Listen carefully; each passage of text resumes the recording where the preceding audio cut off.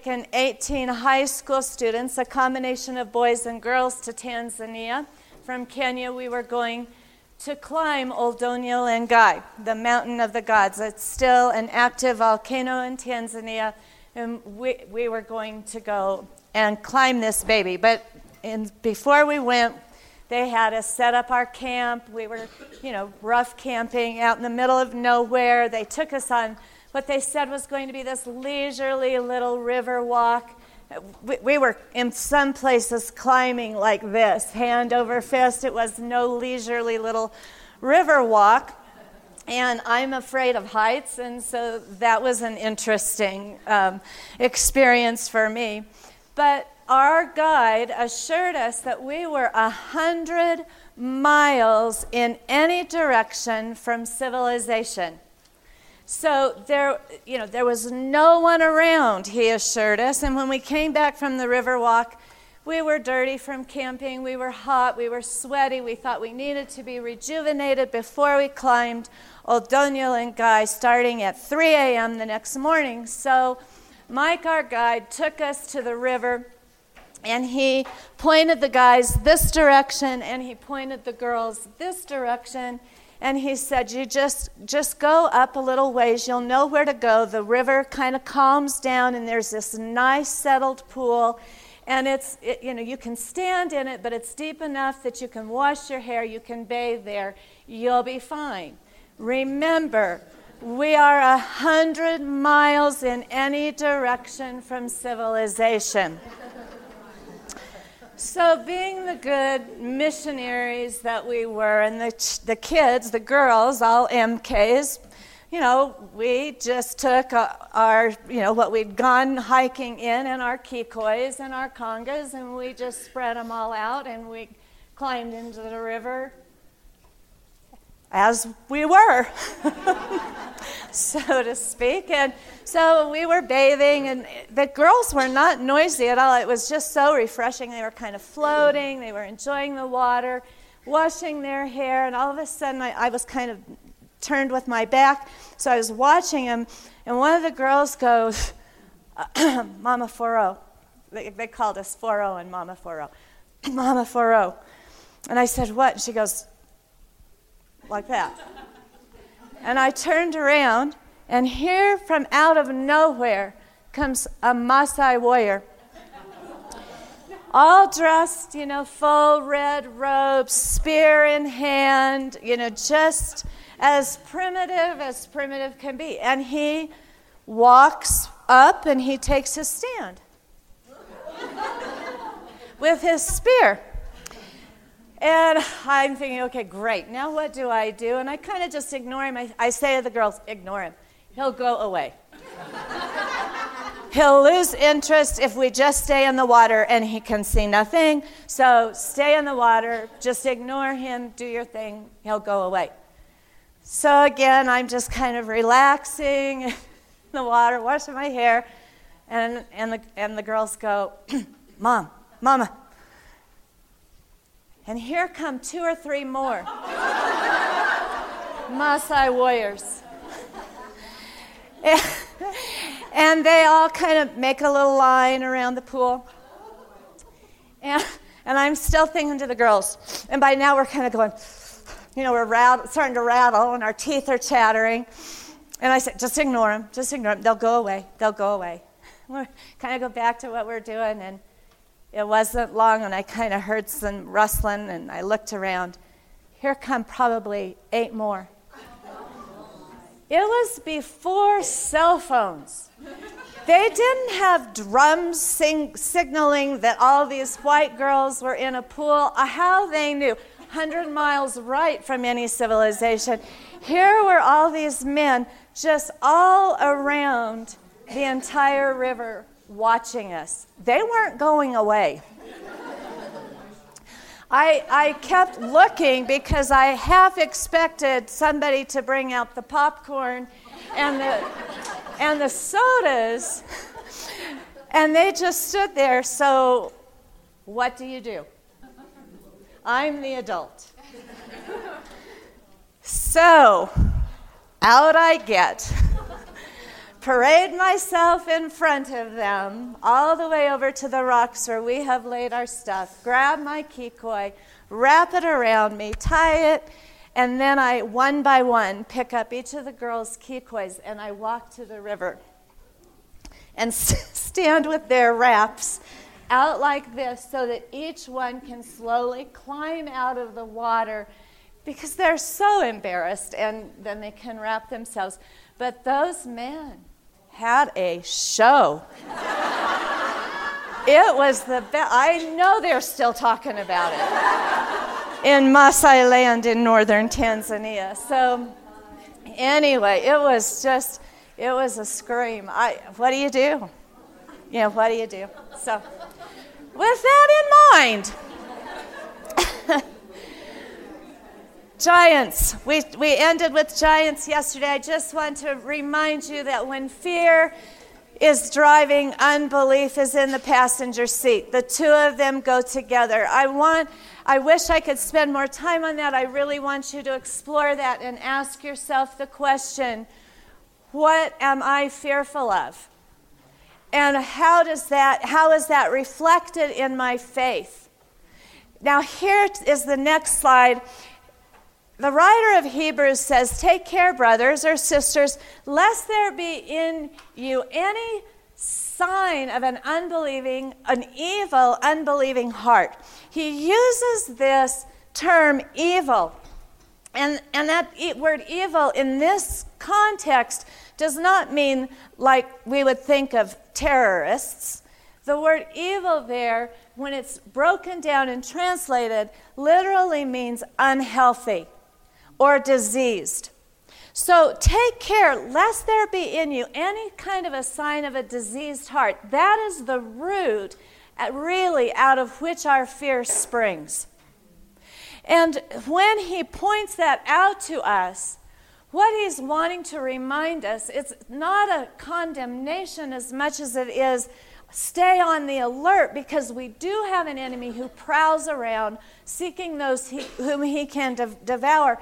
And what he's saying here is, be careful that you're not letting your hearts get unhealthy. You do whatever you need to do to take care of yourself, to get into the presence of God, to get onto Sabbath Island so that your heart stays healthy. Because if you do not, what happens? You are not led into that place of Sabbath rest. And so this is just a word of caution. There's more, though.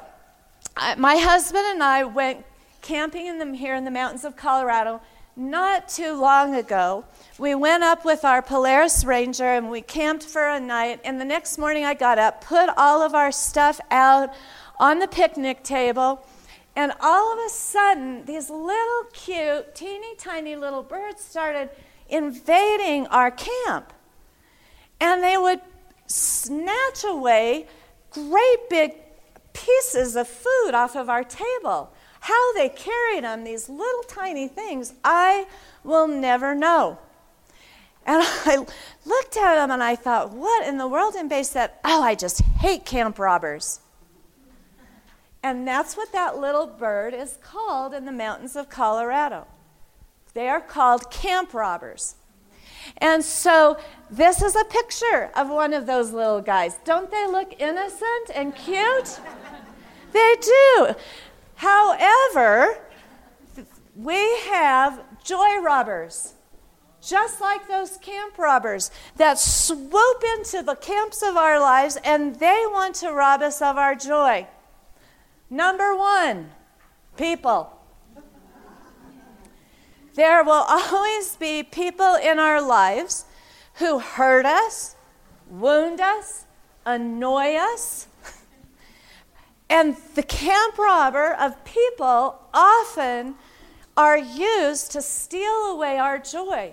It's why Jesus so intentionally tried to pray for unity. Do you remember in John 17 how he said, I pray, Father, that we will be one. and that I will be one with you and they will be one with me, because in that way the world will believe that you sent me. So if the camp robbers can steal away our unity as believers in Christ and take away our joy, it is just one more significant way that we lose not only do we lose our joy, but we lose our testimony that the enemy wants to steal away from us, and our testimony that he wants to kill. So people are definitely probably one of the number one things I have seen on the mission field, on my own station, that cause the most disruption in our lives. So what do we do about those people? Because if only everybody did things my way, everything would be fine. And it's sad to say, if I have to admit it, that is my thinking. And the Apostle Paul, don't laugh at me. No. I'm just giving you a hard time. The Apostle Paul goes to the Philippians, and remember, he had a couple of people in the Philippians church who were not dwelling together in unity, and he says, you tell Euodia and Syntyche that they need to get along. They need to dwell together in harmony. But before he points the finger at those two women, he talks to the church as a whole and says to them, has Christ really done anything in your lives? Has he? I want you to evaluate it. Has Christ done anything in your lives? Because if he has, make my joy complete and be of the same mind, one with another. And then he goes on, he kind of explains how we need to have this attitude in us that was in Christ Jesus. And he breaks that down for us. Be humble. But he's very clear about, don't just look out for your own interests. But look out for others. Don't do anything out of selfish ambition. And then, dadgummit, he uses this word, or conceit. And if I get real and I explore what's going on in my life, a lot of times, a lot of issues can be resolved within my world if I just stop and take a breath and go, I don't always have to be right. I don't have to, I think I am right. I mean, after all, I've lived 62 years. I have a lot of experiences under my belt. I have a lot of answers. Just ask me. Because I can tell you how to do it, and I can tell you how to do it well. But that's not my job. My job isn't to fix or to control. My job is to be humble and have that attitude of Christ, that mind that was in him, to be humble and to walk in forgiveness. Go ahead and go to the next one. The second one is places. Don't we often think we know where we should be? And don't we often want to tell the Lord where we think he ought to send us? Dear Lord, I will go anywhere for you, but please don't send me to inner city New York. Dear Lord, I will go anywhere for you, but please don't make me go to Africa. Yes, Gaza, there we go. I will go anywhere. And yet Paul, in Philippians, in his book on joy, he praises the Lord for putting him in prison. He saw even prison as a gift. It doesn't matter where we're put, as long as we keep in mind our mission. Why he's put us here. He wants us to be gospel givers no matter where we are. So any place, even prison, can become a place of joy if we can look at it as God's gift and change our perspective to God's perspective. But again, we get stuck in our want-tos instead of seeing the overall picture of God's design for us. The third one is, of course, problems. They come in various sizes. They look different to all of us. And James writes, and it's one of those verses that I wish I could cut out of my Bible, but I can't because then I would be defiling the Word of God. But James is very clear, count it all joy. My sisters, when you encounter various trials, and then he goes on and he tells us why we should count it all joy. Because it's going to produce in us steadfastness. And that steadfastness is going to grow, and it's going to continue to make us perfect and complete, lacking nothing. It's those two words, perfect and complete, that I really looked at, because that's why Paul says we can count it all joy when we're going through these various trials. We count it joy because God is working in us in every problem, in every circumstance, in every persecution, in every abuse, in every trial, in every suffering. He's working in us to produce a greater depth of character that's going to look more like Jesus. To be perfect means that we are mature. He's going to grow us to be more mature. Believe me, I know I lack maturity, especially when it comes to dealing with people, which is why I put them number one.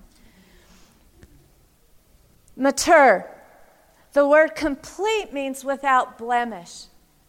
So those trials we go through, those things we don't like, the things we want to fight God on and blame Him for, and the things that cause us to doubt Him the most, is He actually working in my life? We can be assured, yes, He is. Because out of those things is going to come this Christ-like character. I am going to be more like Jesus. I'm going to become holier, without blemish. I'm going to be more mature and grown deeper in my faith.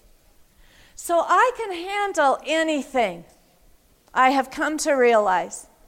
I can face any problem with joy as long as I know that deep inside me, God is refining my character to look more like Christ. And it's a perspective we need to remember, particularly when we're in the middle. It's something I think we ought to write down and put on our refrigerators. I can walk through this with joy, knowing out of it comes Christ-like character in me. I can. The next one, from problems, pedestals. We've talked a lot about how you get put on pedestals. But guess what? We put things on pedestals too. And this one, as I bring these things to you, I want you to know, as I started this journey of joy, I did not really know what to expect. But let me tell you, it's a lot like praying for patience. Don't. Because you're going to get lots of opportunities to put it into practice. So if you're praying for joy, you're going to get a lot of experience with camp robbers. And so in the midst of all of this, I started reading a book by Tim Keller, which I highly recommend, called Counterfeit Gods. It's not a big book. It's pretty little. In fact, I read it in a couple of hours, but I devoured it, and the entire book of mine is underlined because it was so convicting to me. But probably the most convicting statement out of the whole book is this. He says, good things become supreme things. So I want you to explore that concept. Good things often become supreme things. Here's how it worked in my life. I told you, my happy place is having my 14 grandkids all together with me. And those people they bring with them, the adults. I love it when they're home. I also told you I'm highly introverted. Surprisingly, my husband is introverted too. Not as much as I am, but he's still introverted. And we recharge by being alone. But I want my kids with me. And so I will sacrifice alone time to have the kids home. Come and stay as long as you can. That's my mantra. And his is, come and stay 3 days. That's about all that I can handle. And really, if I were honest, it's about all I can handle, 2, 3 to 5 days. Because then both of us start getting kind of cranky and irritable and not very pretty. But I can't be honest with myself about that. Because I want him there. I want him there real bad. And that has caused between us no small amount of argument. Because I want him to come and stay. He wants him to come but leave. In the appropriate timing.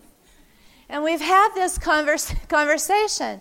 And so to honor him, we've kind of limited the amount of time that the kids come and stay, and we've reached a happy medium on that.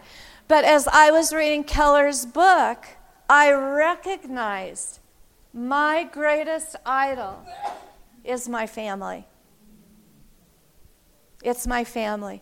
It drives my emotions. If my kids are happy, I'm happy. If my kids are in pain, I am in pain. I think about them. I pray for them a lot. I'm consumed by them. My finances, my resources, my energy often goes to my kids before anything. And they don't even live close. My kids have become an idol. My ministry has become an idol. I consume over it. I worry about it. My insecurities flare up because of it. I engage a lot of time into it.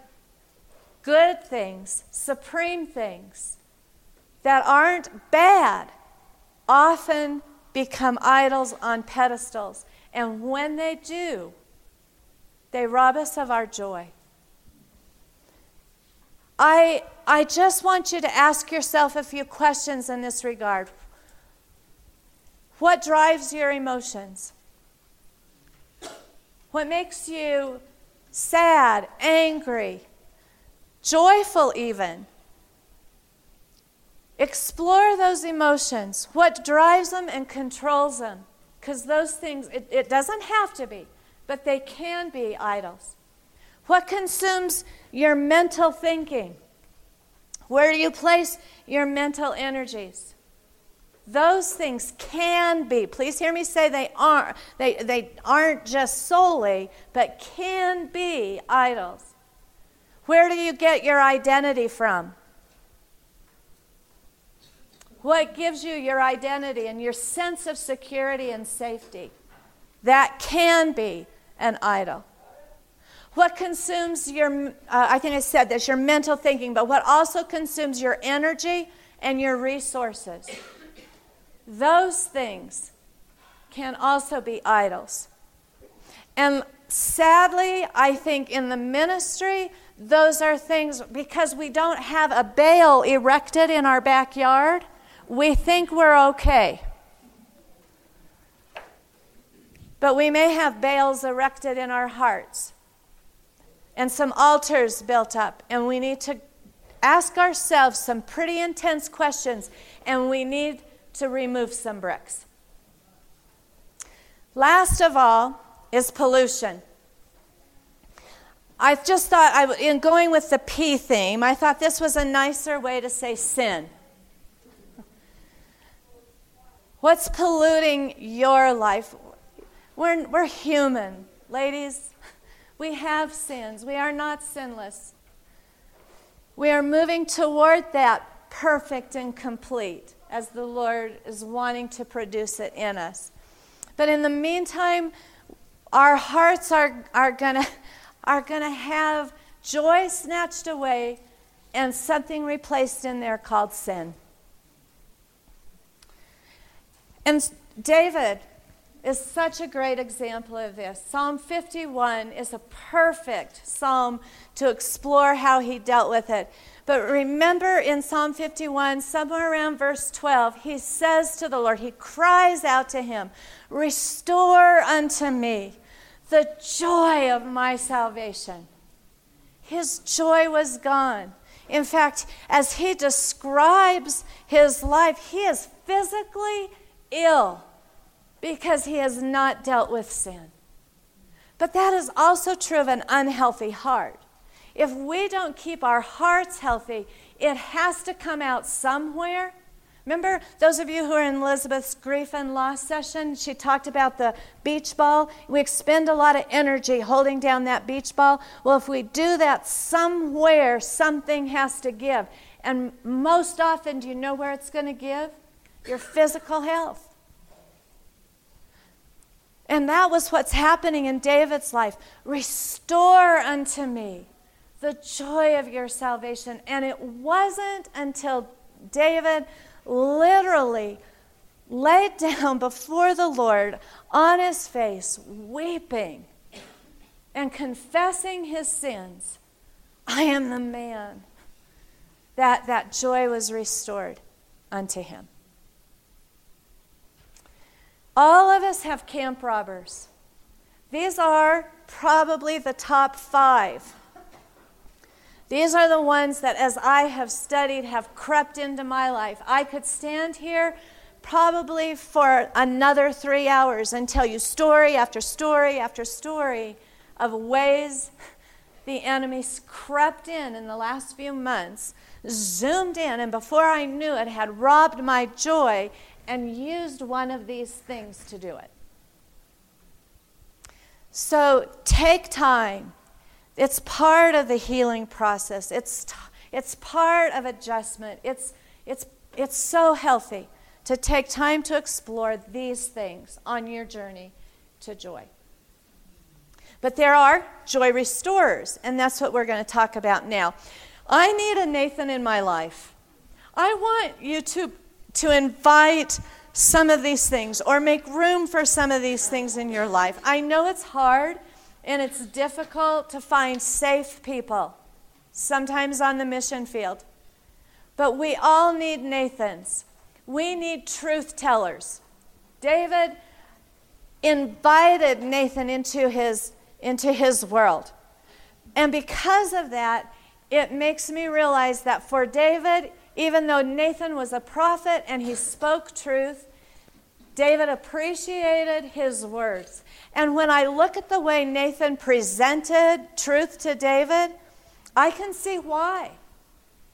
Not only was he a truth teller, but he was very creative and gentle and wise. He knew David. He knew what David would receive. He knew David's tenderness towards shepherds and sheep.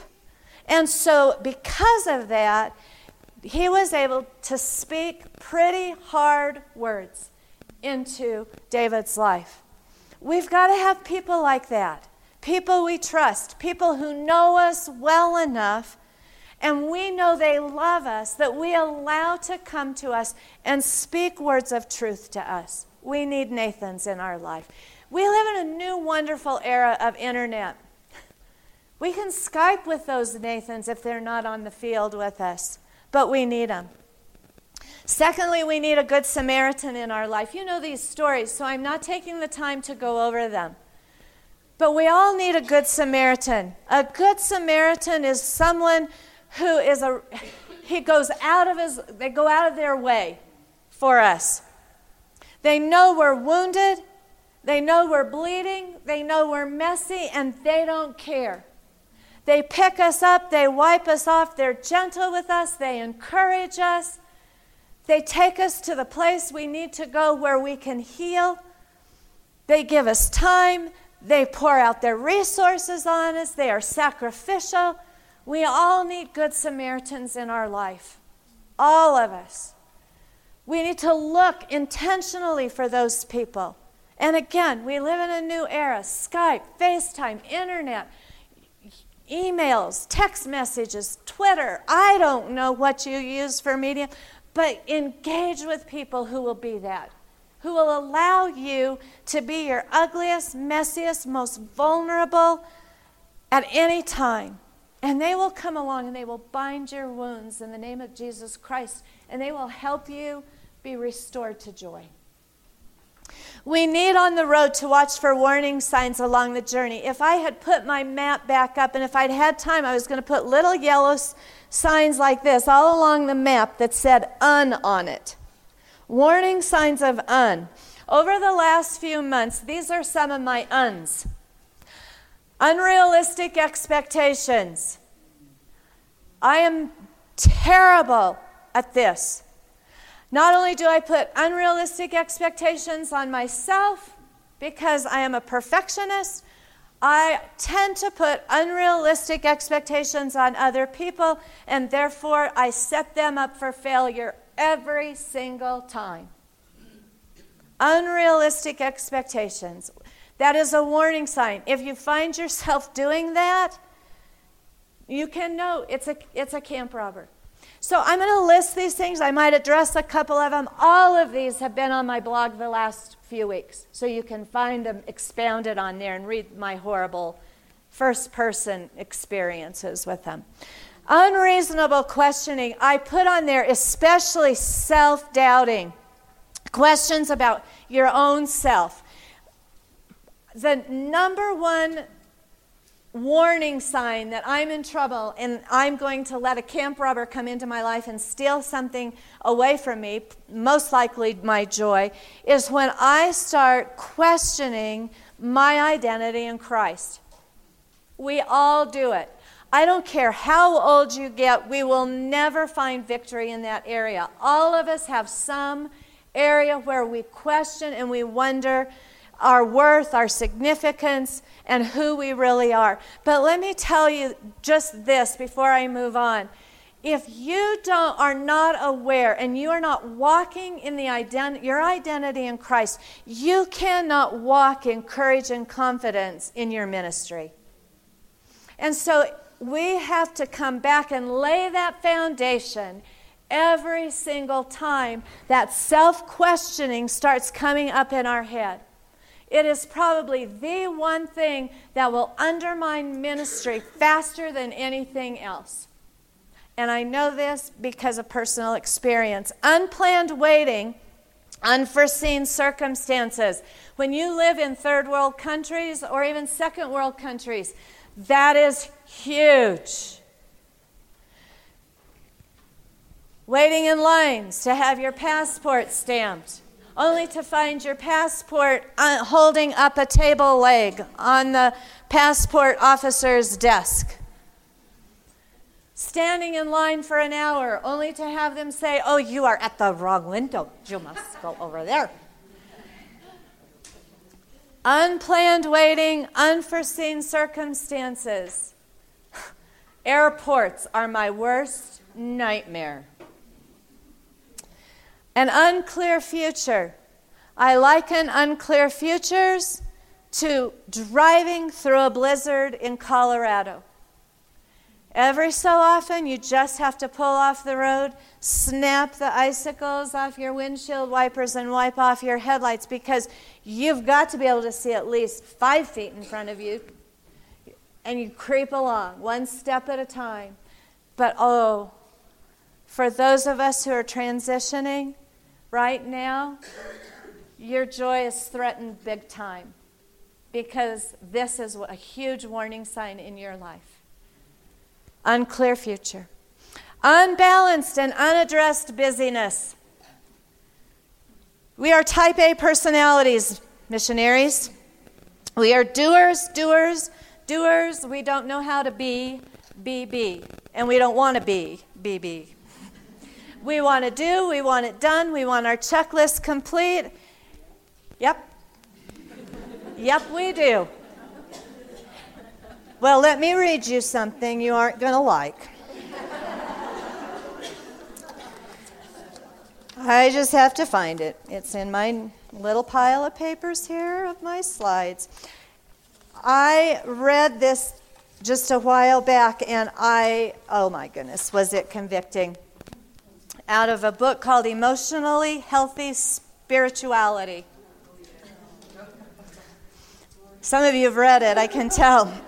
All right, here it is. Are you ready? When we are busier than God requires us to be, we do violence to ourselves. I could stop there, I won't. Thomas Merton understood this, and he wrote, "There is a pervasive form of contemporary violence, activism, as in being too active and overwork. The rush and pressure of modern life are a form, perhaps the most common form, of innate violence.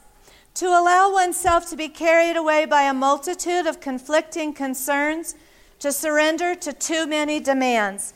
The frenzy kills the root of inner wisdom, which makes work fruitful. And when we do this violence to ourselves, we're unable to love others in and through the love of Christ." Here's another good quote. Elizabeth Elliot. "One reason we're so harried and hurried is that we make yesterday and tomorrow our business, when all that legitimately concerns us is today. If we really have too much to do, there are some items on our agenda which God did not put there. Let us submit the list to Him." Ever thought about that? Submit your to-do list to Him and ask Him to indicate which items we must delete. There's always time to do the will of God. If we're too busy to do that, we're too busy. Okay, I'll stop. Undermining shame is the last one. And again, shame is that thing in our lives which we just cannot put words to. It's that thing which we feel has caused us to be dirty and defiled. It's not that I did something wrong, but I am wrong. I am bad. And shame is also very undermining. And the Lord does not want us to live in shame. The thing that helps us with shame the most, and again, another one I am very familiar with in my own world because of my past. But the way we really start to eliminate shame is by wrapping words around it. And beginning to form stories that show Jesus in the middle as the hero of even our shame, shameful things. So, joy restorers, last one. I need a healthy attitude of in spite of and but if not. You know the stories in Habakkuk, you know the story in Daniel. The in spite of the fact that there's no cattle in our fields, in spite of the fact that we've been on the mission field for years and we've yet to see a convert, in spite of the fact that I have trouble with my team, in spite of the fact that God has called me home and I do not want to be here, in spite of the fact that I have funds to raise and we are struggling to find supporters, in spite of, yet will I praise Him.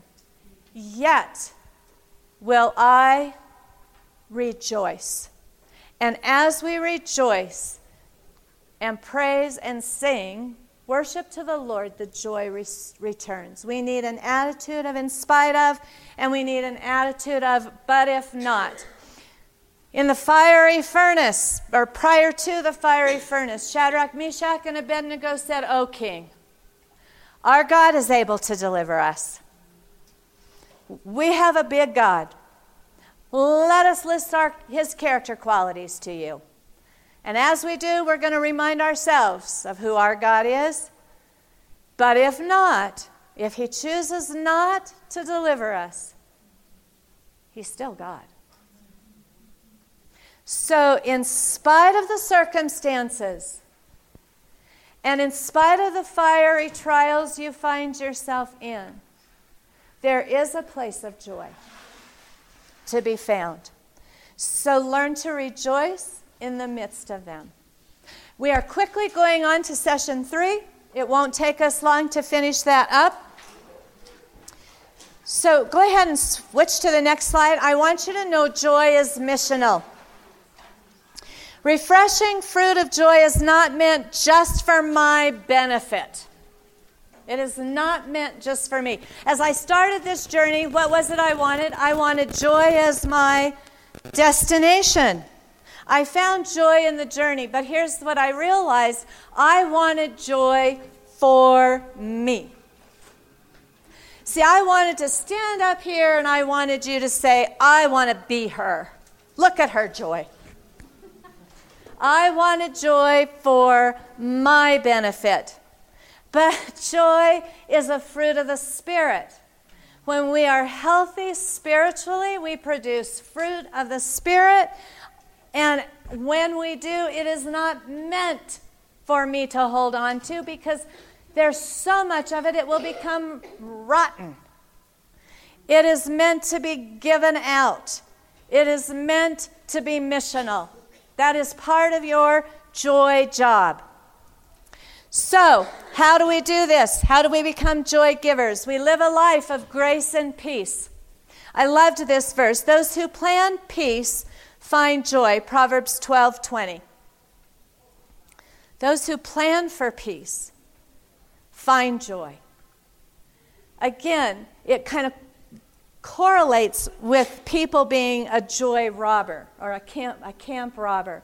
But if we plan for peace and learn to extend grace and not have to be right and not live in that conceited narcissistic place of wanting it our way, we find joy. That's why Paul addresses almost every letter, grace and peace, to the church. Go ahead to the next one. Live a life of generosity. The New Testament church, they were a generous church. But initially I had gratitude here. Live a life of gratitude. And I changed it to generosity. And here's why. As we start thanking the Lord for the things that we have, and we start living a life of gratitude, and most of you have probably read Ann Voskamp's book, 1,000 Gifts. And over and over and over again, the scriptures tell us to give thanks, be thankful always. The more we're thankful, the more we appreciate, the more gratefulness fills our heart. We realize how much we've been given, and so that just naturally spills over into generosity. Generosity is a huge way to give joy. We see it very rarely. But it's a huge way to be a joy giver. The next one is to live a life of gladness. You don't have a space for that. Just throw it in your notes. There are probably more than 200 verses, I should have written the number down, that use the word rejoice and gladness. It is a visible expression of your joy. Learn to celebrate those things that you are joyful for. Learn to live a life of celebration. Be glad and rejoice. Shout for joy. Joy has to be expressive, ladies. It's not just meant to be stuffed inside. So let that out. Like we talked about with our salvation, we got to let it roar. As we learn to love our lostness, we appreciate our foundness. But also, the more joy we realize God gives to us, it comes out. So it's missional. The next one. Live a life that fulfills God's intended purpose by being storytellers. That comes from building those altars of remembrance. That comes as we walk through shame and start wrapping words around some of our most embarrassing stories. That comes when we see God in the midst of our life doing something great. And again, never forget to rehearse the faithfulness of God. Next one. Joy givers are storytellers. Here's my biblical basis for that. Exodus 17:14. They have just defeated the Amalekites. Lord says to Moses, write this down. Write this down as something to be remembered, and you make sure Joshua hears it. Write it down. Tell the story. Joshua needs to hear it. And therefore, Moses wrote it down, and we have the Pentateuch. If Moses can write a Pentateuch, what can you write with your stories? Last of all, the thing about giving joy away, it always results in more joy. It really is a backdoor to joy. We can never outgive joy. But you know where it begins? It begins at home. It starts at home. The things we have talked about this week start in your personal space. In 1 Chronicles 16:33, David is coming back into Jerusalem with the ark. He is excited. He is worshiping. He is enthusiastic. He strips off his clothes as an expression of his joy. He's singing. He's dancing wildly with abandon. Celebrates with the people that the ark has been returned to Jerusalem and they will be blessed. And the very last verse in that whole story says, and David returned home to bless his family. That is where you start. Ladies, thank you for the time we've had together. I will see you again. It may be here. It may be there. It may be in the air. But I look forward to seeing you again.